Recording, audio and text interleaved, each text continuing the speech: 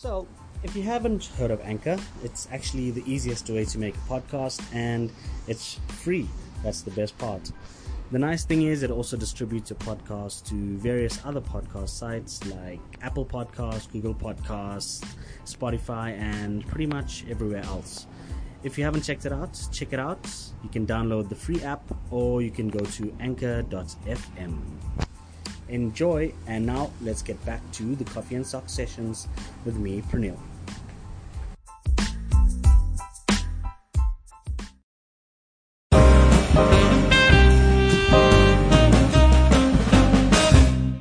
What is up, Karabo? How are you?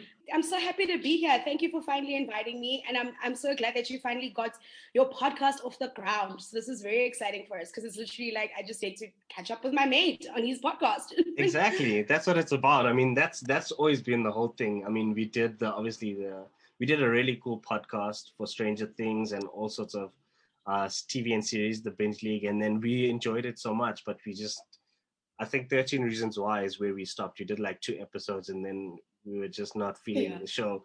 And that was literally the last time we recorded anything. And there's been such good series out there. I know, right? So we started watching Ratchet. Is it Ratchet? It is. Ratchet, yeah. It's hardcore, man. Like I'm not a queasy guy. I don't really feel very but even I felt some of those murder scenes, man, and the lobotomies and stuff. So it got quite intense. But it's really hectic. I mean, it would have been a really cool show to kind of really cover, you know what Absolutely. I mean? The acting, the twists and turns, the styling. There have been some very good shows in the last couple of months that have kept us sane during lockdown. I'm not even going to lie. I know. And even the setting of that show is incredible, dude. Like the visuals, the camera work, like everything about it is just so stylish and so pretty. It's like, wow. So it's really cool. I think we watched like the first 3 or 4 episodes, and we're gonna try and finish some of it. But yeah, we watched it very late. You're not finished with it? No, we only started it yesterday. Oh, guys, what? I know, we didn't finish it. We just started. Thank goodness I didn't say too much. I was about to just throw in some spoilers there. Thank goodness you actually just mentioned the fact that you're not done with it. Okay, you're in for quite a treat. And I'm glad you're carrying on because some people see the violence. I think it's the first episode that's quite violent. They see that and they're like, oh goodness, I can't carry on. I'm like, what? Bring it on. Bring that blood, that gold, everything. Bring it. I know, and Sarah Paulson's amazing in it, right? Sarah Paulson is so incredible. So and Sharon Stone. But Sharon Stone got quite old, dude. I didn't recognize her at first. And I don't mean it in a bad way. I just didn't recognize her. I don't know if you noticed in one of the episodes where she's sitting and they zoom out and she has her legs crossed. And I wonder if that's a reference to the famous Basic Instinct scene. Probably. And you know what? I didn't think of it when I saw that scene, but obviously you would spot something like that because you notice things in series that other people don't see. Wow. Some of us have to go back and watch again and be like, oh yeah, Pri was right. You spot that stuff immediately. So now that you said, I was like, yes, that was definitely probably the reference. But you definitely notice things that other people don't. We need to watch YouTube videos to understand certain things that happen in a series or watch it twice and then we get it. But yeah, maybe it's a special talent of yours. I don't know. Maybe it is. Maybe I pay too much attention to detail. Maybe that's why my mind is so crazy. It never stops. Just before this, I was like, maybe I should go for a run because I've started running. I started oh, wow, that's amazing. Yeah, because I used to gym all the time. Like every day I used to swim pretty much a lot. And then obviously since the lockdowns and stuff started, I couldn't. And I started finding myself going really crazy. My mind was ticking. I was annoying the crap out of Alice. Because I'm just I have all this energy and I have nothing to do with it. So I stopped running when I was just after school, actually, because I did athletics, and then I stopped because I have such bad knees from years and years of cricket and soccer and just not taking care of myself. I wish people told us to take care of ourselves more when we played sport when we were younger, because you could just get away with so much and not feel any pain. Yeah. So I decided Can I tell you something? Okay. Yeah, sorry. So I decided to start running, to give it a go. I started walking, and And then I was fine, like I wanted more because as I'm walking, I'm like, I just feel like running. So I started running, and then I started running like 7 to 10 Ks a day this week. So it's actually been pretty What? dope. Yeah. And I'm feeling Oh my I'm feeling goodness. so much better. And it's so weird because I watched like a podcast yesterday with Miley Cyrus, and the guy who was interviewing her actually asked her, do you do like very strenuous exercise? Because she just Mm-hmm. goes, she speaks, and it feels like she's just all over the place. And Oh, then at a bless him. point, she's like, yeah, she actually has to do like all sorts of exercises because if she doesn't exercise before she does something, she's just the worst human being. And I kind of feel that's how I am as well sometimes. Like, I I can just relate to like that too. super Yeah. grumpy. And I'm sure you probably Yeah. find that too. Absolutely. Like, I'm not okay when I'm not exercising. The motivation to exercise, I'm not going to lie, is a struggle sometimes, a lot of the times. But like every time I've done it or I've had a good week of exercise, I feel so great. And then when I don't have a good week of exercise, I feel miserable. And what I've also realized is I'm becoming honest with myself about what exercise works for me and what doesn't. Like, for example, I hate running. I'll run every now and again, but every time I've done it, I'm just like, you really don't like running, babes. This thing is not for you. You know what I mean? So I find that like yoga, for example, like everybody tells me, do yoga, you'll feel so much calmer, all that stuff. And then I'll do yoga and I'm like, no, not really. You know Namaste. what I Not mean? working for me, bro. Not really. Do you know? It's really not. And it's taken me years to admit that. I've tried yoga so many times. I've done it so many times, and it's taken me years to be honest with myself about yoga. That I don't think it's something that I enjoy unless I'm doing it with somebody else. I think I'm the kind of person where if there's an awesome yoga class happening and it's once in a while and I'm going with some mates, then yeah, it's for me. But me actually practicing yoga weekly or daily or whatever, no. I've actually just become honest with myself about it that I don't. I love intense training. I absolutely do. I love intense training. Yeah. But I think running and yoga, not my thing. Yeah, not. You should try Pilates though. I think yoga gets quite hectic sometimes. I kind Yeah, of yeah. find that yoga gets a bit, I don't know what it is. I think like it doesn't get as intense. I mean, obviously it's amazing for your body. It's probably maybe it's more intense than Pilates, but I think Pilates I enjoy it because it has a balance between like different styles of things. So Mm. there's kind of like a ballet element to it. There's kind of like a dance element to it. And it's a See? combination of yoga and other things as opposed to I don't know. Yeah, I don't want to like say I That don't know sounds more enough like about my yoga, vibe. but just from what works for me, I think like Pilates is Yeah, actually yeah, the one. yeah. I should definitely try that. So it's crazy. Yeah. So now that you live up the road, so congratulations, Karabo, on buying a Thank you house. very much. Yes. Thank you. So One maybe of the we can craziest meet things to happen halfway. this year. You Yes, yes. you've had a crazy year, like in the midst of everyone trying to just find a bit of balance. You decided to get yourself a new job. You decided Yeah. to buy a house, and it's been like quite a Yes. productive time for you. It really has. And for somebody who's usually for someone who's usually so fearful, I think Hmm. I've been guided by fear for a very long time in my life, where fear has stopped me from doing a lot of things. And for someone who's always just been so careful and calculated and all of that, it's quite insane that in a year that has been so uncertain, I've made some of the biggest decisions in my life, which has been crazy. It's like, what? You, the most scared person in the world, in the middle of a pandemic, decides I'm going to make this big purchase. I'm going to, quit my job and start over somewhere else where it could be uncertain too. Because I mean, I went from a whole full-time permanent job to being now a full-on freelancer. That is scary. Who does that in the middle of a pandemic? But I also realized there's no security anyway. Do you know what I mean? Right? Everything's been so upside down. There's no security. So even when you do have that permanent job or permanent gig and all of that, that's not even secure. So that's what this year told me, that you kind of just have to take risks, and that's what I did. Hmm. So yeah, thank you for that. And I think it's been awesome to be brave.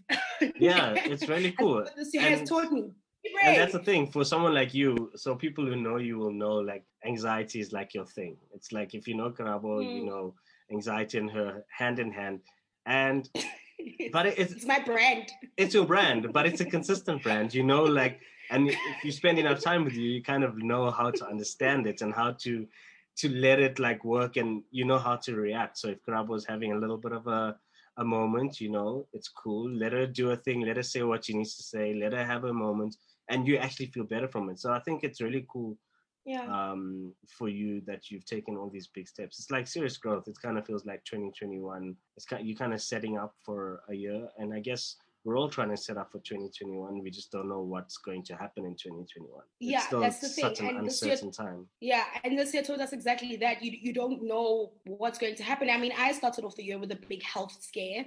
I didn't think it was going to end off with me, with us buying a house, for example, when I was sitting in a hospital bed in the beginning of this year. So this has just shown us that like life is full of so many uncertainties, so many surprises, and we'll just have to see what happens next year. But I find though, don't you think that like it's also taught us to really do everything that we want to do or that we think we want to do, so that because we don't know if we're going to even be around in 2021. You know what I You know mean? what The I world could mean? end tonight, Yeah, and it's like, what did we do in this time? exactly. And to also stop wasting time on things that do not fulfill us, or wasting time on things that are going to make us even more anxious or even make us more stressed. I think for me the biggest thing this year has been learning to say no. Yeah. Because I and I don't know if other people who suffer from anxiety, suffer from this too. The whole struggling to say no, this people pleasing syndrome, this whole like I need to make sure everybody's fine, I need to make sure everyone's happy, and then it's like at the expense of yourself. So this has also taught me that to like just say no, because we keep saying yes, yes, yes to everything, and then we just end up stressed the whole time, and you end up like doing things you don't want to do. It's like if you get invited to a party and you don't feel like going out that the last thing I want to see is people, and you end up saying yes, and you go out and you are miserable the entire night, and you're like, I should have said no. So it's a small example, but like an example like that, like know what, sometimes you can say no and you send a gift instead, and it's fine, or a nice phone call to your mate. Happy birthday, sorry I couldn't make it to your thing, I've sent you a gift, done. So that's what I've been learning to do as well, literally saying no to things that I know are going to make me feel uncomfortable, because I'm not serving anyone by making sure I've pleased you, but then then I'm struggling inside thinking, I should have said no. Saying no, it's been guilt, a big dude. one. It's been guilt. Such a big one. Yeah. Guilt is such a trigger for so many people. Guilt's such a big thing. For people who suffer from mental health illnesses, or just in general, like human beings, I think it's always like we feel like we need to do all the things, and we kind of feel like if I don't go, this person's going to be so upset at me. And it's like, well, then maybe we shouldn't be friends with these people, because I've got friends that understand. Like on the day, like I'll say yes to something, and in a month when the event arrives, and on the day I'm like, I'm sorry, I'm really not feeling, and they're like, no, I get it, because they're the same as well. So it's so hard to plan for these things, because in the moment you're feeling great and like, yeah, I can't wait to hang out, and we're gonna catch up, and then the day arrives and you're like, oh my god, the last thing I want to do is even get out of bed, let alone actually go and spend time with people, especially when you don't know everyone at this party. Then now you're trying to mingle with people. And the thing with Karabo is that you're not just any person. You're the child star, the kid that grew up on TV. People recognize you. And one of the great stories when I was thinking about everything is I thought about the time when we first really like bonded and caught up and really started to hang out, was when we went on a work trip to Cape Town. And I remember we were at the office on the Friday, and we left the office. We're like, let's go out, let's get something to eat, let's get something to drink. And I got there and we sat down, and the waiter comes up and he recognizes like Karabo. And from that moment on, I was non-existent. This guy literally, I might as well not have even been there. I think it even got to the point I was like, Karabo, please order this for me, because this guy he's like Karabo from Yo TV, and then that was it. After that, I didn't exist in his world. You were just the focus of his attention. I heard him telling other waitresses and the other staff like, Karabo from Yo TV is here. So for you, it's even more of a thing, because you kind of, there's an expectation, or people think this is the person that I know. So when they meet you, it's kind of like she needs to be a certain way, or this is the Karabo I expect to see or hang out with. And if you're having an off day, it's like, wow, not what I expected. So for you, starting off at that early age, how did it all start? How did you first get into the whole TV thing? So my first permanent TV gig, I was around 10, 11 years old. That's when I started on Yo TV. So I always counted from there. which makes it about 17 years now all together in terms of working in media. So crazy. Wow. I'm 29 That's and I've been working for insane, dude. 17 years. Yeah. So that's where, like, that was my first full-on job on TV. But actually, when I was a lot younger, when I was a baby, my mom used to enter me in, like, baby competitions, like, you know, like the whole, like, baby of the year, smiling competitions, that kind of stuff. So she realized, hey, you can get, like, free clothes from this. All you need to do is smile. So my mom realized, I've got a bubbly kid. She loves to smile. She'd enter me in all these competitions, and I, you know, apparently I'd get free clothes and win these competitions and that kind of stuff. Then eventually I got an agent, and I started doing, like, a TV ads as a toddler. And then that stopped. Yeah, so a couple of TV ads as a toddler. That stopped for a couple of years until I was about 10 years old, and I decided that I wanted to do TV. So then she stopped that until it was my decision. Then at around 10, I was like, you know what? I actually want to be an actress. That's what I wanted to do. So we got me an agent, and the acting thing didn't work out. The presenting thing worked out, and that's how I got into TV. And it was very weird when the whole presenting thing started, because I wasn't even a kid that watched TV. When I was getting on Yo TV, my brother had to tell me what the hell's going on. So that's whoever. I was like, I don't even know any of these people. I didn't even understand what a big deal it was, because I was a kid that read. I sat and I read. I played by myself. I didn't really, like, watch a lot. Yeah, I didn't watch a lot of TV, but then suddenly here I am on TV. So that's how it started. Wow. And yeah, I did that for like 10 years till I was about 21. Yeah, it's from 11 to 21. Sure, that's a long time. It is. And it's a very long time. That pressure, what is that like? What was that like? I mean, you're on TV, you're on a national platform. Yeah. Where you're recognizable, you're kind of like everyone, you're on a kids show. And kids shows are tricky. Kids shows are tricky because there's a certain way you're expected to behave. Even when you grow up, a certain way people expect you to speak, to act. When they see you out, there's a certain way you need to be, because they're like, you're like representing the kids. So if Karabo is out at 16, still on TV doing more, not kids stuff, but that frame of mind where people see you, and now someone sees Karabo smoking weed, and then it's like, yo, this whole TV, it was a sham. It was a lie. This girl has been lying to my kids. I'm actually going to try and...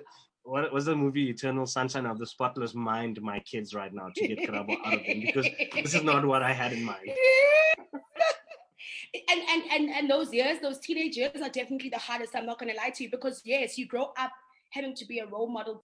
When I'm only reflecting on how it really was, only now at 29, I'm starting to be very honest about the experience and being, and that takes having to, like, now really... what's this? And if any, like, when you go to therapy, you know that you have to, like, now start really tapping into your childhood and understanding everything that happened to your childhood, and to find the root of certain things. And I always thought I was, like, such a happy child that had the most incredible, happiest childhood. And even when people would ask us about our experience being kids that were on television, we'd always say, it was easy. Like the same way you played soccer after school and you did this and that after school, it was the same way I did TV. I just didn't play soccer after school. I went on TV. So that's how we looked at it. And I grew up saying that experience that way as well. Like, I thought there was nothing different about what we were doing. I just left school a little bit early sometimes, and maybe I'd have to study a little bit harder so that my marks were still great too. But I look back now, I'm like, it was actually quite intense, you know, because I remember a lot of us, were very smart kids. So in school, we're excelling, and then we're on TV and we're excelling there. And then you have to be these good kids as well that, like, behave in public and you're friendly. You don't realize just how much pressure that puts on you as an adult to keep being that, like, perfect achieving kid. And I think anyone that excels at anything in their school years will be able to attest to this. I don't even think it takes being a kid that's on TV. You could have been a kid that was very smart in school and you are an adult now. And there are things about that overachieving child in high school, like in primary school, that affect you as an adult now. You're just like, where does this come from? Where's this pressure that I put on myself come from? And it comes from that. You know what I mean? So that's what I realized, that it was not as easy as we make it seem. The pressure of it all was actually, a lot of us, when we reflect back, we're like, oh yeah, it was normal. No, I don't think it's actually normal. No, it's not. I don't think it's normal. It's really not. I don't think it's normal for any child to not have a private life like that. It's not normal. Your boobs start to grow and everybody can see it. You start dating, everybody can see it. You know what I'm saying? Yeah. Your first pimple, everybody can see it. And literally everything happens in front of everyone, you Sure. know? And that can't be normal. And that's probably where it's that just that, like, anxiety obviously comes it's not from. on like Justin Bieber level. Absolutely. You know, like, yes, it's not on like Justin Bieber international jump star level, but there's, I think, elements of growing up in front of people like that, elements of being such an overachiever as a kid or achieving so much as a kid that like affects the way you navigate adulthood. You know what I'm saying? People, I remember when I was finishing school, there was that whole thing of, okay, what do you actually want to do? And it was very confusing because it was like, I've done TV for so many years in my life, but I don't know if I've been doing this because this is what I want to do with the rest of my life, or I've been doing it because I was just a kid that was good at it. That's an You know what I interesting mean? point. So I struggled with that for, I That's a struggled with very that for a interesting very point. long time. Yeah, because you do it as a, it's like being good at soccer as a child or whatever other hobby. You know what I mean? You do it. But does that mean now you need to be a professional soccer player because you did it as very good? So that's why it was important for me to go to university, to have a 9 to 5, that kind of stuff, so that I could really fully decide if I wanted to be a broadcaster or not. And I think now I'm finally in a space where I'm like, you know what, you actually do want to be a broadcaster and you are good at it, because I think you also start to question how good you are at it, because you're like, was I just good at it as a child, but now in my adulthood, babes, you're actually not that great at it. You were actually just a cute child. You know what I mean? So there's so many like things you start to, you like start to reflect, and you're like, what was real, what wasn't, you know?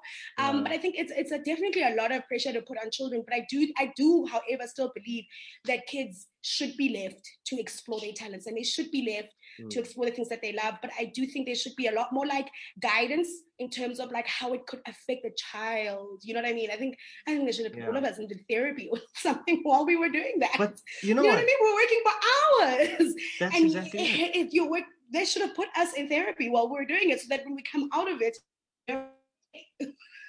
no, it's but so I'm okay, interesting though. that you I'm say okay. that. Yeah, no, you're okay. But it's so interesting that you say that, because in this, there are so many of these child stars that grow up. Like, we look at people like Macaulay Culkin, right? His life just literally spiraled. There was a point where, like, this guy was on heroin. He literally looked like, he looked like, did you ever watch Tintin, the cartoon Tintin? Yeah. He, at some stage, he looked like Tintin's dog. Like Snowy. I think his name was Snowy. He looked like Snowy. Everything about him just looked frazzled. He just looked powdery. His hair was everywhere. He was super skinny. His cheeks were sunken. And I mean, that was at 19. I mean, I think he got married around 19. And then he was on drugs. He got divorced. There was this chaos. And it's because no one told him how to deal with certain things and the stuff that he was doing. And this is something also that in that interview with Miley Cyrus, when they were saying, she was talking about how she wants to do like a children's book, but like a reality children's book where they tell you about the bad things in the world. They tell you that, yes, life is great and life can be sunshiny, but also prepare yourself for the bad stuff. And even with people using drugs and a lot of these child stars, it's going to happen. Like, these kids are exposed to all sorts of things that a lot of 12-year-olds, 13-year-olds, 15-year-olds are not exposed to. So let there be some guidance for them. Tell them, if you're going to smoke a joint, don't try and smoke the whole joint in a minute to look cool. If you're exposed to cocaine, don't now go and try and take 10 lines in your first time ever. Rather, educate them on, if you're going to do this stuff, this is the best way to do it, so that you don't get caught in this crazy spiral where now, before you know it, you're on heroin at 19. But imagine also peaking like that. I think it's also like achieving that level of success as a child, and you always feel like you need to live up to it in some sort of way. Do you know what I mean? I think Justin Bieber, for example, I don't know if you've seen his YouTube documentary. If there's anything you need to binge watch, did you watch it? Did you watch Justin Bieber's documentary? Yeah, you know what I mean? A perfect example that, like, I think a lot of them reach a certain level of success, and then when they are adults, there's this thing of like trying to reach that level of success again, or feeling like you may never be that great again, or you know what I mean? And imagine growing up with all that attention as well, never being rejected, always being celebrated, everything you touch turns into gold, and then you're an adult and like life is serious. No one cares. No one cares. What I'm saying? So I think it's also that, the rejection, and trying to reach that high again, like trying to reach that high of being a 15-year-old where you're playing to sold out stadiums, where everyone's singing your songs back to you. That level of high, and now you're 21, and maybe you're grown up and you're kind of like, you know what, I'm not cut out, I need to take a break from music. And that's why a lot of these people just end up living in their own world. They live in like almost like a fantasy world, because they're so used to getting whatever they want. So they're so used to this high, and now they go chasing these highs, and then they start doing really weird stuff, like hanging out with weird people and trying to do these adrenaline fueled activities. You'll probably never reach that level of hearing 200,000 people singing your song back to you at 15. Ever. You never. I think for me, that's why I chose not to do TV after I left YoTV for a long time. I was like, I don't want to do it. I just don't want to do it. I'll do radio, I'll work a 9 to 5, I'll do other like jobs, but no thanks to TV, I'm okay. It's not like you also become rich from it in our country, to be quite honest. Well, you can. Now that you can, you know what I mean? But like now that I'm a little bit older, I'm considering it again. Yeah, you got to sacrifice a lot. And I think you really should. And maybe now is the time to go into that acting space. You're more of a person, you know who you are. You're kind of like more secure. You kind of know your strengths, your weaknesses for the most part. And maybe now it's like, you can fit into a role. You can fit into something. You can maybe identify with the role as well. I mean, if you look at certain TV shows, you can be like, okay, definitely, I could do this. This is something I identify with. And then you're acting, but you're kind of playing your life. It's basically like a role that depicts your own experience, your own life. So maybe that's like something you can do. Because I mean, you did the TV, you did radio, you're still doing radio. You've been on the biggest radio stations in the country, but you also dabbled in digital marketing. Like you worked at an agency, you worked as a content producer when you were at Prime Media. So you did kind of, and I remember us having these conversations of where are we heading? What are we doing with our lives? Like, what is the next step? I mean, we often had talks of when you feel like you're stuck, you kind of like, where to next? And we kind of wished we knew someone that can say, like a life coach that says, listen, this is what you've done. Let's put it together, and this is your next step. And we had lots of those conversations, and the nice thing is you've been able to build a brand digitally, and you'll be able to fill like another work role in these uncertain times, which is also pretty epic. And and I guess that's life. Like you have to, and I believe in that a lot. Like you just have to try things out, even though you might not know what's next. You have to try things out, and at some point you need to make a decision. I think you need to make a decision to leave spaces.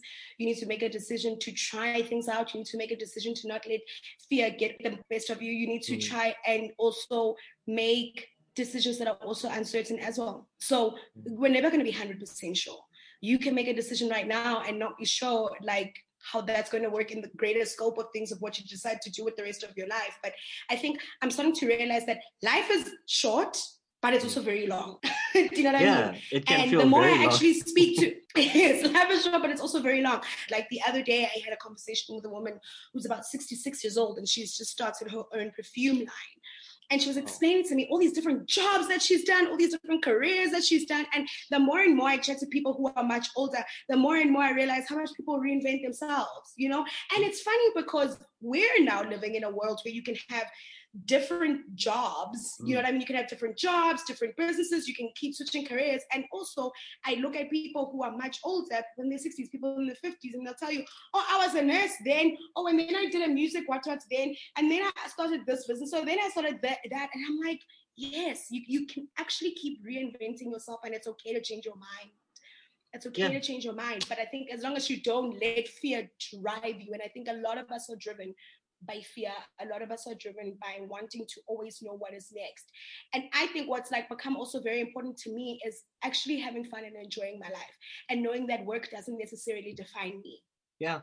And that's true. That's such a it's such a true thing, because like you say, fear is such a powerful driver for a lot of people in a lot of spaces, and you have to find your own coping mechanism. First of all, you need to realize that there's something is up, that there's something driving you, something negative that's driving you. And then once you figure that out, once you can acknowledge that, then you need to say to yourself, okay, cool. Now that I've figured out that something is up, how can I cope with this? And you're speaking to people with similar experiences, you're going to therapy. For you, like we said, we spoke earlier about exercise and how people like us do need to exercise at some point, even if it's very light exercise. But how have you personally dealt with that fear and that grip and that anxiety? I think really surrounding myself with people that I trust, Mm. speaking to people that I trust is extremely important. That's the first thing. I think I'm very lucky in the sense that I've always been open when it comes to my emotions. Yeah. And what I've also had to do is understand that, like, I must not feel like a burden and a nuisance to people that love me. And when I need to talk about things, when I'm feeling anxious, when I'm feeling uncomfortable, when I'm feeling like I'm not coping, when things are a little bit too much, I found that, like, when I speak up, I feel a lot better. So that's been very important. But you obviously can't do that if you're not surrounded by people that you trust and people that know you, people that understand you. You know what I mean? I think you have to be vulnerable, but you have to be vulnerable in the sense, like, to people that you know you can be vulnerable with, because there's nothing worse than feeling like a burden. There's nothing worse than feeling like than talking to people that you don't trust. So surrounding myself with people that I can trust and that I can open up to, I think has been extremely important for me. Definitely being honest about my feelings. Being okay with not being okay has been important as well. Like we said, the exercising thing, doing things that I enjoy, and me definitely right now, it's been cutting down on work. Sure, cutting down on things that stress me, to be quite honest, has been the most important thing for me to do, because I also find that, like, you work, and I don't know, I don't want to work hard anymore. I want to work smart. And I think I'm starting to understand what working smart means, because it's me now having to figure out what are some of the things that I enjoy that bring me joy. I need to make time for those things, So it's also me now trying to go back to things that bring me joy. Like you were talking about, you going back to running. You know what I mean? You have to make time to be able to go run 10 kilometers. You can't run 10 kilometers if you're in front of your laptop the whole time. You won't get that time. You know what I mean? So for me, it's been that too, like just making time for things that I enjoy. Going back to reading. I'm such a reader, but I've neglected that for such a long time in my life because of not making time for it. Spending weekends doing absolutely nothing, I used to feel guilty for sitting and binge watching series. I do that now with no shame, Now I keep finding series that has like a lot of seasons, so nothing new, something old. Like I recently started watching Jane the Virgin, and it had 100 episodes. I'm like, yes, Jesus. You know what I mean? So I spent like the last month binge watching Jane the Virgin. Has got 100 episodes, and I'm like not feeling guilty for resting, talking to people that I love, gravitating towards things that I love, and like really trying to go back to who I am and the things that I love doing and the things that make me feel sane. I don't know if that's like an answer that makes sense. No, it sounds all over the place. It is. It's a perfect answer because it's never one thing. It's not one thing that's going to help you change or help you deal with life. It's a combination of things that are done correctly, kind of done smartly.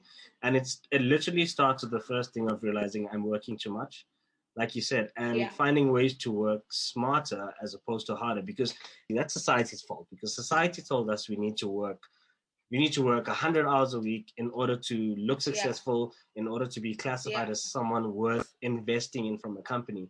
It almost became like a thing of if you leave work at 5 p.m., it's like, no, this person is not serious about the job. We need to find someone who's going to put in more hours and work until 10. And that's a complete wrong way of doing it. You can get more done in 8 hours than you can get done in 14 hours if you literally sit down and actually focus.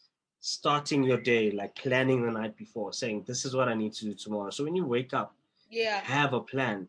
You're not now waking up at whatever time you wake up and now you're trying to plan, okay, I need to do this and do that. And before you know it, you spent an hour and a half just trying to plan your day. And then you're like, oh crap, I forgot to do this. Let me quickly jump back on and do that. And before you know it, your day's gone. It's 2:00. Now you're stressing because you haven't done everything, and then you're sitting and you work until 8. So I think one of the things that it really starts with working smart, and if you have to take a step before that, it would have to be like proper planning a routine in your life. Like, a lot of times people think, I like to keep it fresh, and we've all been there. I've been there. And then you realize with the ever-changing world, we need some consistency. And it starts with you wake up in the morning. And that's something I've started implementing now because I found that during lockdown, I mean, we always used to work ridiculous hours when you work in the digital space. especially this year with like everything is now COVID and news and reporting. Yeah, but doesn't stop. Yeah, and I found that it got to a point where you don't draw the line because digital, someone said to me recently, digital and the work that we do never stops. There's always something. So it's a never ending cycle. And if you don't plan and say, okay, Tuesdays, this is what I'm doing, Wednesdays, and I think like healthy boundaries, yeah. And I think what you're talking about is also about healthy boundaries, right? And healthy boundaries are also not about work only, but in all of our lives, like in every area of our lives, it's also creating those healthy boundaries too. You know what I mean? And if you've planned properly, you can create those boundaries. If you plan properly, then you can shut your laptop and go do something that you enjoy. And that's the thing with busy people, it doesn't even need to be something like productive. Like you say, if you want to literally sit in front of the TV and just switch your mind off by binge watching whatever it might be. So you're not fully concentrating. It's kind of, it's there, but you're also allowing your brain some time to just decompress a bit. And you'll find like when you wake up the next day, you probably feel so much better because now you've actually given your brain some time to kind of switch off. And I think, especially if you work in a creative space, I think that's very important for people like us that work in creative spaces, because how do you keep inspired if you're not actually living your life? You know what I'm saying? Like those walks will breathe inspiration into your life. Those random movies or random things that one watches sometimes will spark something creative. Do you know what I mean? A conversation with a loved one, like a very like a conversation where you're fully present could spark something. So when you work in a creative industry as well, it's so important to like gather inspiration from different things. But if you are too busy working, where are you even going to get that inspiration from? Exactly. You know? Like, I need to do something, something needs to change, but you're not actually looking for ways to make it better. You're kind of hoping it's just going to appear one day. You wake up and, exactly, my life has changed. And I think it's so important because that's where I think surrounding yourself with people, or also sharing your experiences with people, because a lot of people you'll find have been through this. I recently shared a thing about this whole walking thing because I found out I was getting overwhelmed, and I shared it, and I decided, let me share this on LinkedIn. And usually I keep LinkedIn quite like more professional stuff. But I said, like, this is relatable stuff. I forgot that our CEO is on my network. So he saw this, and I got a message from him. And oh wow, okay. And I saw this message, and I was like, oh crap. This guy he's gonna kill me, because right now he's gonna tell me you're not supposed to do this. People are gonna think you're running like some kind of sweatshop at this place.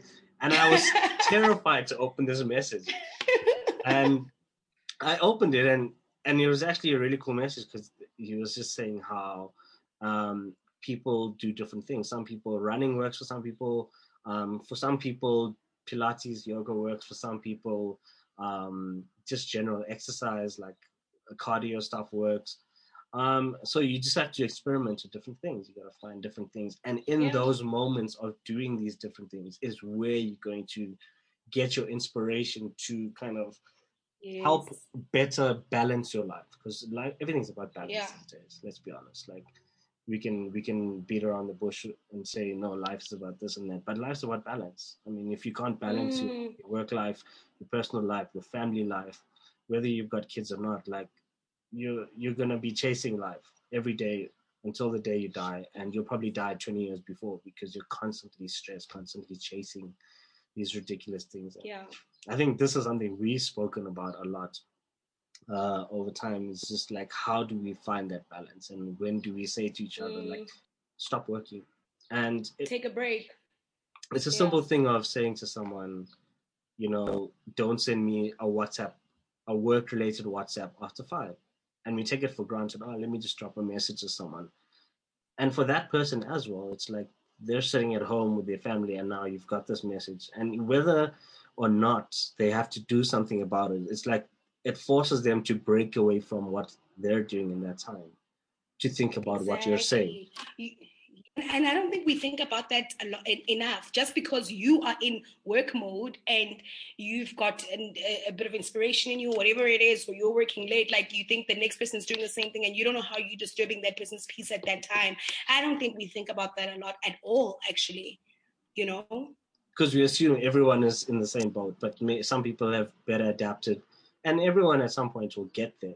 Like just everyone's on different journeys of finding that balance. And someone might be there already and be like, this guy, look at this guy, he's messaging me at 9 o'clock at night. Oh, you'll get some guys like still working at 9. They're like, oh yeah, that's cool. Let me just check that out now. You know what I mean? So I think like it starts with identifying and self-awareness of where you're at and whether you want to make a change or not. So I think it's a very interesting, it's an interesting time. And I think like you say, with different shows, whether it's like whatever it takes, even therapy is another taboo that so many people like, especially Indian families, Black families, has been taboo for years. Like, you're not crazy. You're not supposed to be on antidepressants. You're not supposed to, go for therapy. Like, what's that's been my saving grace this year. Like, it's probably the best decision I made this year. I've made a lot of great decisions this year, but like I think finally starting therapy was definitely one of the best ones I made. I also realized it's not a quick fix, No. I've had to accept that it's such a long process, and that's why people do it forever or for years and years, that you can't just give up on it or whatever. But it was definitely one of the best decisions I made. I speak to my therapist virtually. We've never met. It feels like we've known each other for years, but we've never met. We've been speaking virtually. It's been great. So many of my own friends this year have started therapy too. So it's quite great to have seen people decide, you know what, I can't do this by myself. I think something that bothers me, though, is that we live in a country where so many people do not have access to, like, help. You know what I mean? And I think I wish that for everybody. I wish everybody... It should be a human right. And especially if you think about it, I mean, if you think of, like, the kind of country we live in already, we're already privileged people, let's be honest. You know what I'm saying? Yeah, we got issues, but we're privileged. No, we are. Yeah, I think holistically, the kind of country that we live in, actually, whether you're privileged or you're not, we live in a country where young people are unemployed. Like, what, our youth unemployment is at, what, 52%? I think 52%. Specifically. I think it went up to, like, I could be wrong, 63% since COVID, which is insane, dude. So many young people are unemployed. We already know what that does to your mental health, right? So and we're in a country... we're in a country where we're predominantly young people. It's a young country. We're not like in Lombardy in Italy, where everyone in that city that got hit by COVID was like 60, 70, 80 years old, which is why it like ravaged through that city. We're a very young country with a large number of really young people. So people don't have jobs. People don't have jobs, don't know how to sustain their lives. We already know what unemployment does to your mental health already, and you know how frustrating that can be, not being able to earn a living, right? Then we are in such a violent country where most of us have had some sort of experience with a violent crime. You know what I'm saying? So lots of people walking around with PTSD and they don't even know, you know? Then there's GBV as well, gender-based violence too. Like, we have so many issues. We have so many issues that also directly impact our mental health. And at the same time, then we are in a country where we don't even have access to help us cope, you know? So that frustrates me a little bit. Yeah. There's like a lot of things that frustrate me in our country, but I think of that a lot. Like, I think of how our problems are impacting our mental health too, and we are all walking around pretending to be okay, but we are not okay. And it's beautiful. We people that love to laugh. You know, South Africans love to laugh. We love to joke. We laugh at ourselves. You know, we're some of the friendliest people ever. But like, so many of us are not okay. And the thing is, from every type of society, like from every kind of background, you know what I mean, poor, rich, whatever it is, like everybody is just dealing with some crazy things. And then you throw in a pandemic in the mix as well. Like, how are we all making it out of this year? I keep looking back and I'm like, oh, we're doing this, but it's crazy. But yeah, so I just think about so many of those things and how they impact us. You know what I mean? How you leave your house and you know that you might not come back because you might get hijacked. Sorry, I'm getting a bit morbid now, but like those kind of things, like keeping us on edge. Yeah, they are keeping us on edge. So we are a country of people that are just on edge constantly, that have all these like undiagnosed mental health issues without help to cope, nothing, you know? So no, it's true. I mean, sort of difference. I look at a lot of like European lifestyles. I mean, everywhere has its problem, but dealing with certain things that we deal with right now, I mean, on top of the gender-based violence issues, we are dealing with a really difficult health system. We're struggling to get pensioners their money from the funds that were allocated to a lot of people that needed this money. We're dealing with load shedding, which is like, you don't have electricity for sometimes a few hours. Sometimes it goes up to 3 or 4 days. Now you've lost all the food in your freezer. And it's like these daily stresses. I mean, you can't just decide to go for a walk. I mean, like you say, we're in a very privileged position because we're in areas that anything can happen, but I'm more likely to go for a walk in my area than I am through the CBD. Another kind of area. You know what I mean? And these sort of you things. You can go for a run. I can't. You know what I mean? By yourself. Yeah. Yeah, exactly. Yeah. And you go to these other, like you look at European countries and a lot of them walk everywhere, or their public transport system is so good that they can decide, you know what, let me just hop onto a train and travel to wherever you want to go to a different country or whatever it might be. Sometimes sitting on a train and just going to nowhere and back for an hour and a half can clear your head because you're moving out of your space that you're so used to. So I think like in South Africa and in our country, like there's a lot happening. And this week I read a thing where they said like 56% of people are like going through mental health issues as a result of financial stress that people, and now people are not sleeping. You take in mental health issues and you're not sleeping, it's a recipe for disaster. And I mean, how does one sleep if you don't know what you're eating the next day or how you're going to feed your family? How do you even, It's, do you sleep? Do you not feel guilty for sleeping because you should be trying to figure out a way? But at some point you're just like, let me just sleep because I can't deal with it. Maybe let me just sleep through this and I'll deal with it tomorrow. And maybe like sometimes we have to just like, I can't control this right now. I can't think. So let me just try and sleep. And then you can't sleep. And then you're like, okay, what now? What do I do now? And I think that's what COVID and all of these lock brought out this year. It exposed a lot of cracks in the system. I mean, we've gone to the hospital. We thought we were having panic attacks, and now it's heart problems. But because we're so prone to thinking we're having like panic attacks. I mean, your situation, remember, like you're like, no, something's not right. For a week, you sat on your thing for a week. There's Karabo, I'm not feeling right. Eventually, one day she's like, no, man, something is not right. We rushed to the hospital, thinking it's just a panic attack because it happened to me. And then we find out you have a whole medical issue that actually needs real attention and real medication. Yeah. And that's the thing. So many of us as well are walking around with like illnesses that we don't even know, And in that time though, as much as like I was really scared, I still look back and I'm like, privilege once again for me to be able to go to a proper hospital, get proper health care, amazing doctors, that kind of stuff.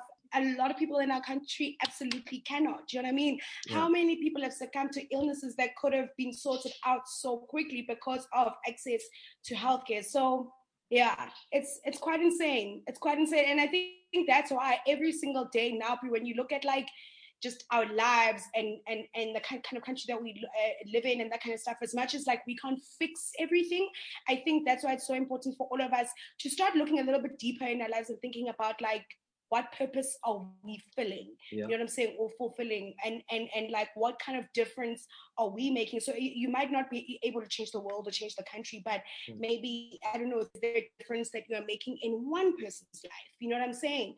I'm thinking a lot about that because our society is not going to fix itself. No, it's not. It's really not. And I'm so glad you said that because it actually reminds me of a time.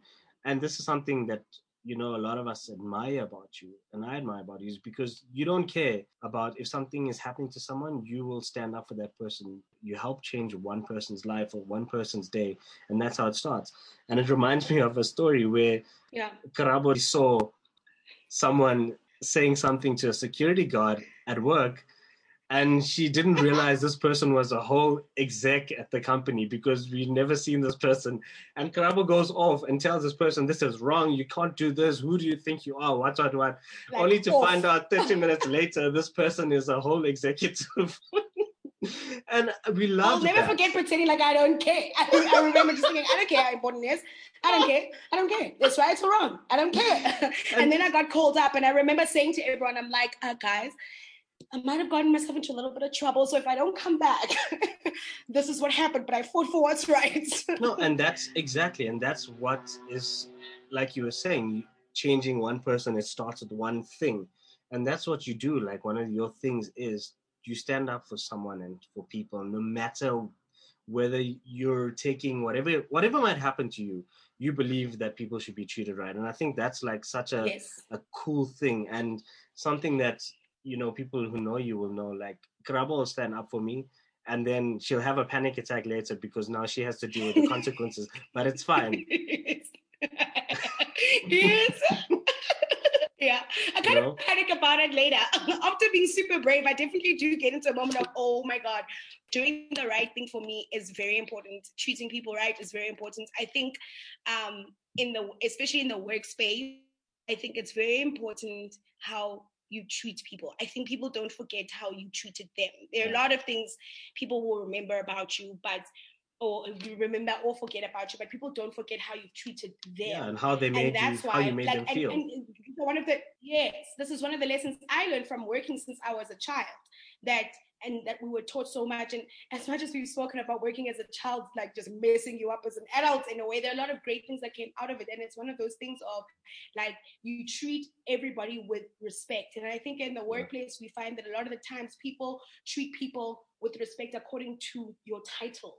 You know what I mean? It happens a lot in Joburg as well. I mean, in Joburg circles, and you've been living in Joburg for a very long time. You know this, where people will only give you a little bit of they'll start respecting you when they know what you do. And then they'll go to LinkedIn to see, what does this person do? Oh, this person. Oh, this person works for 5FM. They work at a radio station. Yeah. So they work at a radio station. Oh, this person, my music. Da-da-da. Then all of a sudden there's a sense of importance. And that's why Joburg people love asking, what do you do? And I don't think sometimes it comes from just having a conversation. It actually a lot of the times comes from me trying to suss you out so I can decide what level of respect I should give you. And I think that's so wrong. We have to treat everybody with the same level of respect, because the other thing is, you also don't know where people will land up. How often do you hear stories of somebody treating another person like nonsense, and then years later you are sitting in an interview room and there's that person my favorite like you know?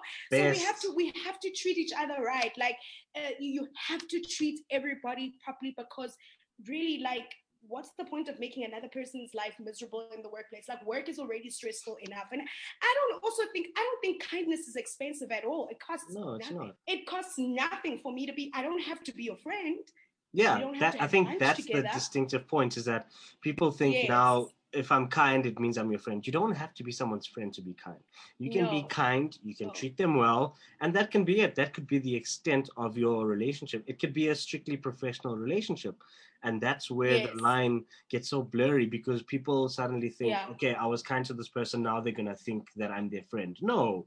Why are you being so self-centered to think that just be who you are, and whatever happens after that, it happens? I think people often think too deeply into certain things, and then it ends up in frustration, internal turmoil, and then suddenly they start treating someone badly because they're like, I don't want this person to think I'm their friend. And or people see kindness as weakness.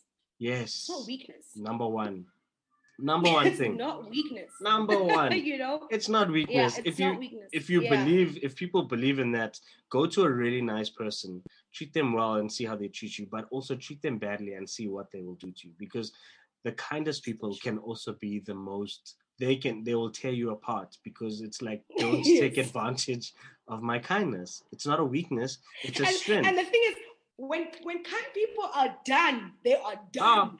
When a kind person is done with you, it's done. It's forever. There's no turning back. There's never coming back from that. It is over. So kindness. And then they'll call you an ass. Then they'll call you an asshole and say you're cold-hearted because this person just cut me out without thinking twice. It's like, no, let's look at the whole journey. Let's look at everything that's happened. And cutting toxic people out of your life should not be a bad thing. Like, it's not about self-serving or being a certain way. It's literally about taking care of yourself in a world filled with chaos. It's about making sure you're okay first. If you're not okay first, you cannot help the next person. It's that whole thing of on a plane, when people are like, they ask you that question, if something had to happen and they tell you you need to put your mask on. Do you put your mask on first, or do you put everyone else's mask on first? I don't want to be selfish. And it's no. You put your mask on first. You're able to change more lives.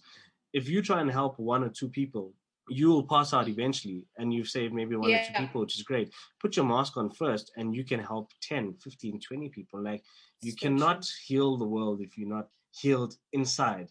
You can start and take little steps, but if you want to really start seeing change, you need to start with yourself. And you're never going to be perfect. We're always going to have. Yeah. And don't you think faults. we have to also be honest with ourselves when we are the toxic people in other people's lives? Because Yeah. I found that, like, so often as people, it's so easy to think you are the good person, you are the one that's right. And I don't think we always acknowledge that you could be the person that is actually toxic for the other person. And sometimes you have to accept when the next person decides to cut you out because you are toxic for them. If I've hurt you in a certain way and you tell me and I don't see it, like, I don't understand, like, what do you even mean? I can't deny the fact that I've hurt you because it's how you feel. You know what I mean? And if you can't change me that. being in your life, I can't change that. And if me being in your life is toxic, I need to accept if you're going to remove me. That's another thing. And I don't think we think about that often enough. We want to remove toxic people, but sometimes I don't think we're accountable for when we have been toxic to other people. Which is a very tough pill to swallow. That is a tough pill, and that is a very powerful point. It's a very powerful point because it's easy to, like you say, to say, no, this person's toxic for me, but sure, I'm actually not good for this person because I'm bringing out the worst in them. If someone doesn't want to be around you, like, that should be the first sign. Like, if you're in denial or you're kind of like, we refuse to accept the truth. And I've literally been that myself. I've been there where I realized that I just became a negative influence because I kind of felt like I can just say what I want to say and I can vent and I can always be negative around this person because we feed off each other's negativity. And then you realize this person, they're actually having a good day, and then I've come along, not read the room, and I've literally just flipped their whole day around, and I've taken away their happiness. And it's a scary thing because it's a lot. Life is a lot. Yeah, and even to admit that to yourself, to be like, I'm bad for this person sometimes. Yeah, and it's fine. It's okay. Yeah. Don't feel guilty about it because we're not going to be everyone's something. You know what I mean? Like, you'll be someone's nothing, and that's okay.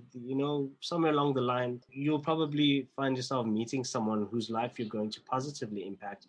But if you don't decide, okay, let me cut myself from this person because either they're being the negative person or the toxic person, or I'm being the toxic person, I'm never going to be able to help the person in the future because I forced something. No. I forced myself to stick to something that was not actually worth sticking to. You know what I mean? So I think as humans, we put ourselves under pressure to always be the best person for everyone, or kind of be the answer and the key to every problem. And it's not. I think we need to, at some points, just be a little bit more easier on ourselves and kind of like give ourselves a break. I think we're so wired to... And you don't have to be a superhero. And a lot of the times, I think we also try to be superheroes to people that didn't ask us to be. Like, why are you trying to save the world? Nobody asked you. Yeah. We do that so often. So often. You will break your back in the workplace, for example, where you weren't asked, oh, you work till 11 o'clock at night. Why? Good for you. No one asked you. You know what I mean? Or even in our own personal lives. You know what I'm saying? Like, why did you do that? A lot of the times we're acting like a superhero to people that didn't ask. And then if you are going to call and break your back for me, exactly, you might decide to wake up and break your back for me, and I will appreciate it, sure. But you can't come back to me and be like, yeah, but like I saved your life. Da, da, da, da. Sorry, did I ask you? And I'm not saying let's not do great things for people or go the extra mile, but a lot of the times we're playing superheroes to people that didn't even ask us to be. I see women do it a lot. I'm specifically speaking from like a lens of being a woman. I think women do it quite often where we expect, I don't know, we have like this thing of being kind to everyone and saving the world and being everything to everyone. And it's like a lot of the times, no one even asked us to be that. It's okay to sometimes just sit back and relax. as a female in the industry, I mean, you spent 17 years in the industry, and you've probably seen this a lot, where people are trying to go the extra mile because it's even harder to break through or to be the next big thing. It's been years and years of like people undermining the value of a female, because it's been a man's world for so long. And you've been someone who's kind of seen it from a young age right up until now, where you've worked at the biggest in the industry. In that sense, how do you think the conversation is needs to change? Like, what do people need to start doing in order to make life better for females in the world, not even in the entertainment industry, just in the world right now? Because you see it in the States, where Kamala Harris lays into someone and puts someone in their place, and then everyone's like, wow, look how heartless, or look how cold she was, or who does she think she is? But if a guy does it, it's like, yeah, he did the right thing, you know? So Yeah. for people coming up now, young girls especially who want to be in the space, what advice do you have for them? I think girls are just always like raised to be nice. And I think we end up going into the workspace, and so it's beyond media and it's beyond entertainment. And I think it's in every industry. Girls are raised to be nice. Girls are raised to be very kind and humble about the things that they want. And as much as we've spoken about kindness and the importance of kindness, but I think we take that a little bit too far. We were raised to be nice and to not be like assertive. So what ends up happening is we end up accepting a lot of things. And if you think about it, it doesn't only happen in the workspace. I think in our relationships as well, in our family dynamics too, you end up accepting and settling for things you don't actually want, but in the name of keeping the peace and everybody being okay. Because what are we doing again? We're playing superhero again and making sure everybody else is fine. And so that whole niceness ends up with us not being very assertive. You end up not being assertive in terms of like the position that you want. And I think men are so, and you know, I can get crucified for this, but it's the truth. I think men are a lot more like assertive when it comes to demanding what they want and not worrying about how it's going to come across and that kind of stuff. And that's why when now you suddenly a girl that's assertive, people are like, "Ooh, you're too much. Ooh, you're so angry. Ooh, you're whatever." You know what I mean? So you end up not asking for that salary that you want. You end up not putting everything out there on the table and being like, this is what I'm worth, this is what I deserve. So from the beginning, we're just taught from such a young age to just like take what we get and to settle and to be appreciative and to be kind and to be nice and not to be firm. So I think it really just also starts with how we teach girls to basically be assertive and to not have to play nice. I think it's also about making sure that we practice it often so that even younger people around us, younger women that come after us, can see us being assertive and demanding and being sure of what we want and not being scared to talk about what we want. You know what I'm saying? And like for grabbing the opportunities and like not even like taking a seat at the table, but like freaking creating the entire table ourselves. You know Wow. Yes. I think for me, it's Love more that. of a being firm and assertive thing. Love that. That is amazing. Yeah. It's it's a complex thing because it's like a society thing. It's not just a workplace thing. So I think that's why it's very difficult to say, what can we do? But I think it just starts with being firm. It starts with speaking up. I think it really starts with speaking up and like not playing nice anymore.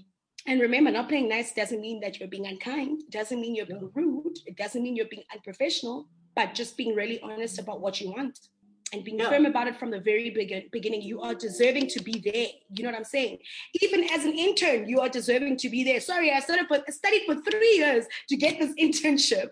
You know what I mean? I'm not like some high school person that's here for a temp job and I'm 16 years old and you're going to pay me 10 rand an hour. No, I went to school for 3 years to be here. I have earned my right to be here. You will treat me with the respect that I deserve, even though I'm a 20-year-old intern. Yeah, I think that's how we can start. The problem with settling and being okay with just the bare minimum and always being nice and always saying yes to everything is that you will forever do that throughout your career. Yeah. You then get so used to doing that you don't know now where to draw the line and where to stop that not playing nice. You did it from your very first job at 21, and now here you are at 31, you are still being that person. And you set a and here's precedent. You set a everybody precedent else. in the Yeah, business where everyone around you starts to think this is how it's meant to be. And the status quo has to change. It has to change the way yeah, everyone deals with things and how you interact with people and how you, let's put it this way. I think people often forget the influence they have on those around them because you don't always know yeah, when someone's watching, when someone's listening. And setting that tone from the start is so important because everyone kind of assumes it's cool. I'll play along now. I'll go with the flow now. But in 6 months, I'll make my move because I don't want to come in too hot. And then 6 months down the line, suddenly you're arrogant because now you decide, let me turn on the heat now because I've been here for 6 months or a year or 2 years, and now it's not like in my first week and now everyone's like, who's this person? Why? Who do they think they exactly. are? You kind of have to like. Yeah, I'm not saying you must go like full tilt from the start, but you need to yes. start. You need to every now and then assert yourself and just remind people that listen, it's cool.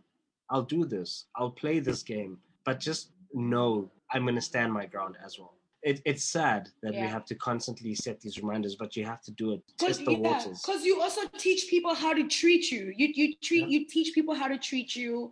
It's really and I think as people like so whatever industry you're in, we have to remember that our careers really are in our own hands and nobody owes us anything. I think we also walk Yeah. around expecting things and having expectations from people and like expecting all these things, and it's like no one actually owes you anything, and like you have to carve out your own life. You need to navigate your own life. You need to be the one that's responsible for getting all the Mm. things that you want and achieving all the things that you want and that kind of stuff because no one owes you anything.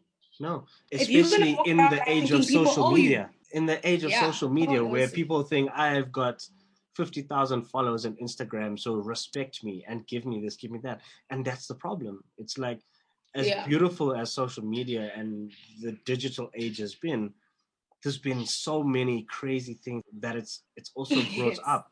You know what I mean? Like, and we see this working in that space. I mean, you don't even need to actually work in the space. You just need to be informed of what's happening. You look at the power of social media, and it's kind of like people have this false sense of power sometimes because social media, your 50,000 followers, yes, in social media, in certain brand spaces, it has like, it carries a lot of clout. But if you're trying to like do something outside of that, it's contextual, you know what I mean? Like, and I think social media in that sense has given so many people that false sense of, what's the word I'm looking for? It's kind of that entitlement, that false Grandeur. sense of Yeah. entitlement, you know, Yeah. where they think, and I think that's where we're probably in the trickiest time because we've seen the power of social media and what it does to people. I mean, we look at things like the social dilemma right now that's happening, and then we've also got Mm-hmm. the great hack. So you see the power of social media,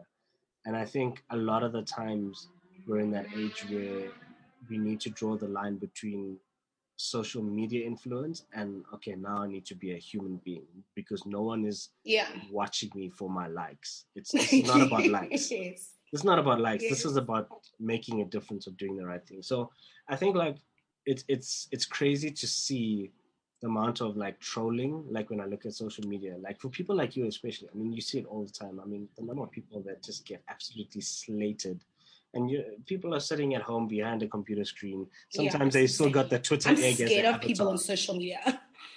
And how do you cope with Yeah. like what's the It's worst thing crazy. you've seen? Have you ever experienced something really like that You, really you, broke you down? And not what's the really. You know what? nicest thing? I haven't. You know, every now and again, people will be like, mean or whatever, and you know, they'll like comment on what you look like, or oh my goodness, you've gained so much weight, and like stupid things like that. But like, luckily, I've been very lucky to not really have anything traumatic happen to me on social media, especially because I also don't entertain nonsense. I don't entertain Yeah. trolls. I've realized like with trolls, you have to ignore them because what you do is by answering them, you Empowering fuel them. them. So I don't really entertain trolls at all. Um, I think with me as well, there's a level of being very careful about how I conduct myself on social media in the sense that I don't share everything about my life. So Mm. I'm quite like, there's quite a balance between like not, because the problem with sometimes giving people too much is that you give them so much opportunity to then come to in. build a case. Do you know what I'm They're saying? out there building a case against you, waiting to strike. Yeah, so exactly. So I just like keep my interaction quite limited, to be quite honest. I'm very careful about what I share. But yeah, and then I don't feed the trolls. And I just constantly remind myself that it's not real life, It's not real life. So yeah, not feeding trolls. It's not real life. It's not real life. I have to honestly, and I think to myself, like, I'm a whole adult that has to remind myself that, like, it's not real life, that kind of stuff. Imagine for children. Imagine, like, I can't imagine being a 13-year-old girl right now. Dude. And having to grow up and I'm on Instagram. I can't imagine, because I mean the amount of like insecurities that social media fuels, just like there's so many things, and I'm just like, yo, it must be so tough, like raising teenagers right now. Like high school, remember how like weird high school was and how difficult high school was? Now imagine navigating high school and there's Instagram. Dude, I can't think of that and I'm like, no worries.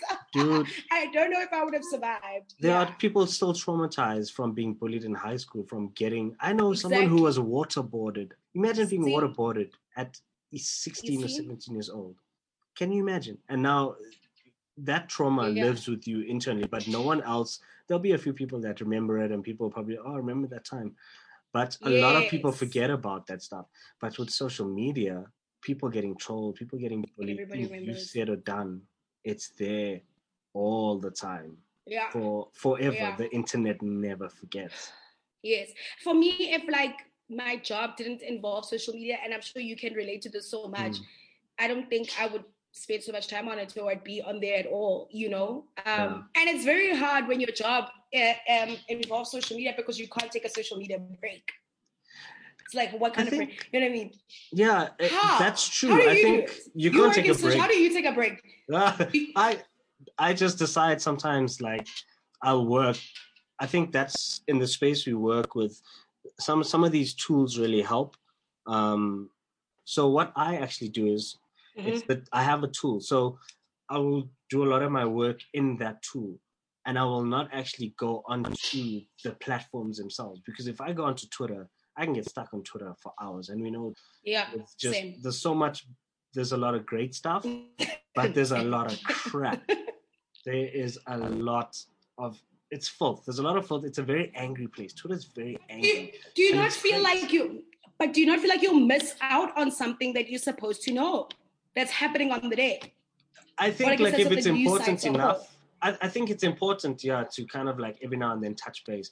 But I think if it's important enough, you'll hear about it. You'll hear about it. That is true. You'll read about it somewhere.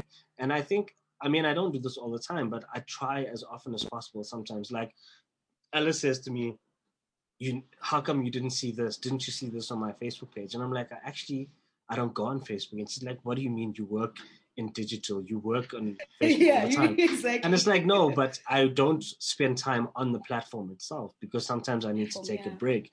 And it's so crazy, because I'll find that the times where I do sit, like in the evening, say we're in bed, and one of us has fallen asleep or whatever it might be, and I'll just like, let me just read. I do read a lot. I read a lot of articles, a lot of information I get from social media, but I've got specific websites that I know they're not talking about celebrity stuff. It's very like factual and in a sense. But I do find sometimes I'll get caught in this loop, and that's what the social dilemma talks about. It's like, it serves you this content that they know you love, so you spend more time. And then sometimes there's been times where it's like 4 hours later, and I've been scrolling Facebook watching these videos because they just... And they're becoming better and better. Yeah, and they're becoming really so much better at like feeding you the content that will resonate with you. It's absolutely insane. They're becoming so much better. It's fine, maybe you can walk properly. Jess is like creeping there at the back. He's trying to come downstairs and it's fine. What's up, dog? He says hi. He says hi. No, don't worry. This is not entertainment, bro. Like, this is... And it's so scary. Like, that's what the social dilemma was talking about. They're talking about how people just get trapped in this loop and how information is served differently, even based on where you live. Like, so if Yeah. you, like the example they used was climate change is, if you type climate change is into Google, it auto populates, the most common responses. And even that is Yes. different in different areas. Yes, I saw It's that. like Yes, I social, did read something like in that some too. place, probably like if you're looking into the deeper parts of like America, the Trump supporting heavy climate change is, the first thing will probably pop up is climate change is a hoax, or COVID Hoax, 19 yeah. is a hoax. Yeah. And then you're somewhere else, you're in California where it's very real, or in South Africa, in Johannesburg, where it's very real. And it's like COVID 19 is the most deadly virus to hit the world. And it's so crazy, and it's different for everyone. Fascinating. And that's what blew my mind, is when everyone's Facebook feed is different, because it's literally down Yeah. to exactly what you want. And Yeah. as an experiment, I downloaded my Facebook, all the data. They give you that option to download all the data. So I downloaded this thing. It took like a few days for them to populate and send it to me. And that freaked the shit out of me. Every single post I've liked, every single photo I've liked, Oh, wow. every single data point, every single comment, every single thing. You take all of that data to input it together. You literally have sometimes 5 to 10,000 data points, 50,000 data points on one person. You can tell them exactly what you want them to look at, what you want them to read. And it's scary. And that's where we're at in the age of social media. Yeah. And I think not everybody acknowledges how it shapes our thoughts. I think not everybody will be conscious of that. Like, the stuff that you consume and that you read can shape your thoughts. It's the same way how, like, we've always said how media shapes societies, right? Like things like from back in the day, whether you're listening to radio or you're watching TV, it shapes your thoughts, it shapes your beliefs and that kind of stuff. And it's the same way with social media, right? So if we're not 100% careful about the things we are consuming and the content that we keep like feeding ourselves, those are the very same things that will like shape our thoughts. I also hate how lately there's also this trend with social media where people will see a headline and comment without reading. So everybody's become such a lazy reader. It's like no one's actually reading. People are like reading a headline, which is obviously clickbait, and like not actually getting into the article and like reading the info. So that's also something that's going on that's like a little bit annoying. It's like, let's actually read, guys. Open the article and read. A lot of the time, some of those articles are even fake. That's what we know as well. Some of those articles are not even real, all of that. But like, there's a big culture now of reading headlines, and people will draw conclusions literally just from a headline and a short blurb, as opposed to clicking and reading the article. Yeah. And so that's also something very frustrating. And that's why we're in the age of fake news, and that's why fake news is such a big thing, especially with older people. Older people, it's sad. And you know what? Actually, maybe it's wrong to say older people. I think people like us who work in media, we know how these things work. We know how things can shape the rhetoric, right? And growing up, if I saw something in the newspaper, I was like, it's in the newspaper. It has to be true. It has to be true. Why would the newspaper lie? Yes.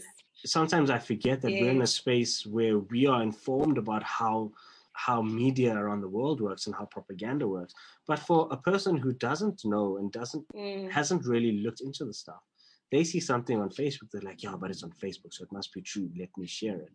And it's literally, we live in a world, everything in the world right now is just designed to create chaos, fear, and anxiety. I think that's the best way I can put it, is that everything is just designed, and it's literally it's like when you put it that fear. way. We're ruling by fear, which is crazy. Scary. Yeah. It's very scary. And it's scary that even for us people that know, we end up like also falling for the trap too, right? Like what you say, when you download all that data and you're like, what? We also keep falling for that trap. I mean, we stay on our social media for so long, for hours, and we carry on and on and on. Yes, we might not like spread fake news and that kind of stuff, but like we get sucked into it too. And we're people that are aware, and we're people that know. It's crazy. And you start to convince yourself eventually that this stuff is true. I mean, I watched this video on Facebook moderators and YouTube moderators and the content moderators, and these guys sit through a lot of crazy, crazy stuff. I mean, they're sitting through like terrorist videos, like child pornography, pedophilia. Sure. They sit and filter out all the Sure. stuff. And it's so crazy that I think there's even a thing where it's like Holocaust. I think it's called Holocaust denial, where people were getting fed so many of these conspiracy videos about the Holocaust not happening that people actually started to believe that the Holocaust is literally a conspiracy. It didn't happen. It's crazy. It's like the power of what we consume. And I think like in times like this is where it's so important what we feed our minds. And I think like this for me is where music is starting to play such an important role. I mean, it's always been an important role, but it's playing a more important role because music is becoming more conscious. Music is starting to tell the right stories, starting to share the messages, and it's instantaneous. Like you can't lie. I mean, you can lie on your track, but you can't control how music influences people because there's so many ways to get it. Like back in the day, it was a CD. Here's the album. You buy the album, you hear it on radio. That's it. You go to a club, you hear it. Now, someone trying to get a message across goes onto SoundCloud, goes onto Spotify, goes onto Apple Music, goes onto whatever it might be, and they can get the message. They get the truth out. And I think that's where we spent some time when we were trying to convince you to get onto Mac Miller. And when we listened to Mac Miller, you realize he was amazing. This guy, he was telling us about his struggles. Yeah. You know? Yeah.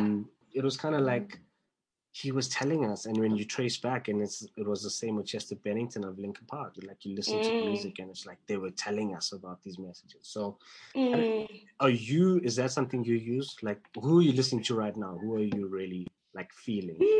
Let's see. Big Sean's new album is fantastic.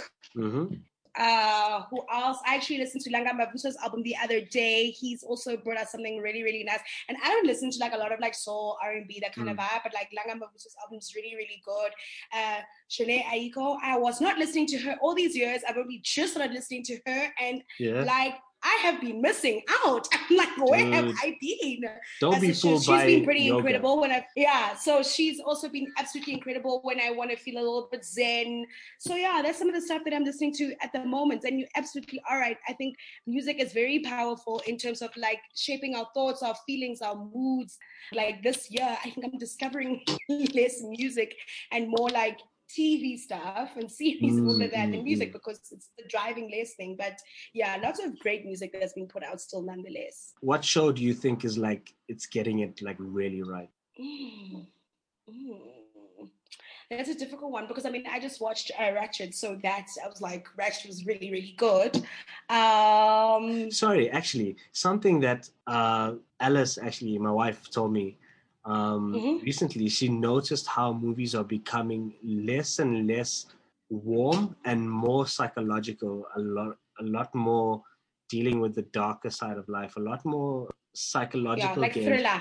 Yeah, it's very thrillerish. It's very like deep, a lot of storytelling and less fluff, less of the Adam Sandler type. Like I recently sampled Emily in Paris because I saw like a lot of people like tweeting about Emily in Paris, and I watched it. I'm like, oh, this seems like so much fluff. Like I was like, this seems very fluffy. And you know what? I love a good chick flick. I like a good like girly series. I mean, I just told you now that I've been binge watching Jane the Virgin. You know what I'm saying? But sometimes certain things just feel a little bit too fluffy. So I think something like an Emily in Paris I'll watch when I just need something very quick and lighthearted to watch. But I definitely do like the stuff that's going to make me think a little bit. That's been carefully thought out, you know what I'm saying? Because audiences also, we're not silly, we're not stupid, you know what I mean? And there's too much to consume at the moment. So to be able to grab our attention, you're gonna have to work a little bit hard. Super hard. You know what I mean? You have to work a little bit harder to grab our attention. Podcasts. There's what a podcast I discovered. It's Therapy for Black Girls. Amazing. Oh wow. So it's called Therapy for Black Girls. It's an incredible young lady who does just literally different topics that affect Black women, and so I've been enjoying that quite a lot.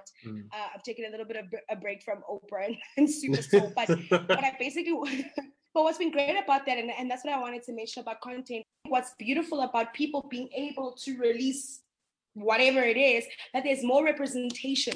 Do you know what I'm saying? So anyone can find something that is for them. We're not like lacking when it comes to representation, when it comes to like content that we want to consume. And I think that's just been the most exciting time right now about, you know, finding the music to listen to, or TV shows to watch, or movies to watch, or podcasts to listen to. You know what I'm saying? The fact that I can go and find like podcasts, like a podcast called, you know, Therapy for Black Girls. That's incredible. Yeah, you know what I'm saying? amazing. And I can relate to it, and it feels like, oh my God, this is my life. You know, when I was watching Jane the Virgin, for example, and they're so like representative of like the Latina community, you know what I'm saying? And because they're also people of color, whatever, I could relate in some sort of way too. So I'm sure that group of people also felt represented. So we talk about representation mattering a lot, but it really, really does. Like, we actually want to see people like us. We want to hear people like us. And I think we're so lucky now that that can happen. I mean, I think back to like when I was a teenager, and I used to like consume a lot of magazines and books when I was young. And I remember, and I mean, I'm only 29, so I'm not old. Do you know what I'm saying? Yeah. I remember, especially like primary school, I remember reading so many like through Sweet Valley High, and it was fun then. Like, that was Famous my introduction Five. to books. Yes.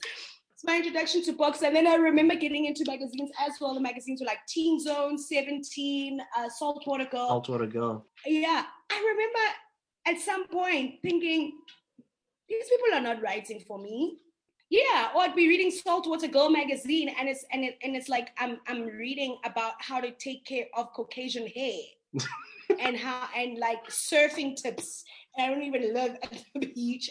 First of all, I don't live on the coast. Then, you know, these hair tips are not for black hair. You know what I'm saying? So growing up, I'm telling you, the content for Black girls to read, there was nothing that was actually for us. And it was very unfortunate when you were like a young girl like myself that loved to read. You know what I'm saying? We weren't actually reading things that were for us. But luckily, as time went on, I also started to discover like a couple of authors and that kind of stuff, that like books that I really gravitated towards. West African authors were very great with that. Like, I think for me, my introduction into reading like Black authors, it came from reading like West African books. Oh, you wow. know? And then then it got better, and now it's better. And like now I look now compared to like then, like I feel like there's representation now, but back then definitely not. Your teen zone, your 17s, like not at all, or nothing, you know. So now it always feels a little bit special to be able to find like content where I can see myself. You know, I can see myself, I can hear myself, I can relate, because it wasn't always like that. So we're very lucky and spoiled for choice now. Which is a very good thing, because like you say, yeah. And maybe we would have been, sometimes I look back and I think I wish I had these things when I was younger. I wish I had access to certain books, certain podcasts, certain things on how to navigate life. You know, like I wish the internet was in some part more influential in my younger years. Just because now if you're struggling, you're going through something in life, you can go onto the net, you can find really experienced people, really educated people who can give you advice on something, and you can relate to it. And when you relate to something, you're able to digest it more. You're more like, it speaks to you more than just trying to listen to someone and trying to put yourself in their shoe. The nice thing is, we're also seeing that in Africa.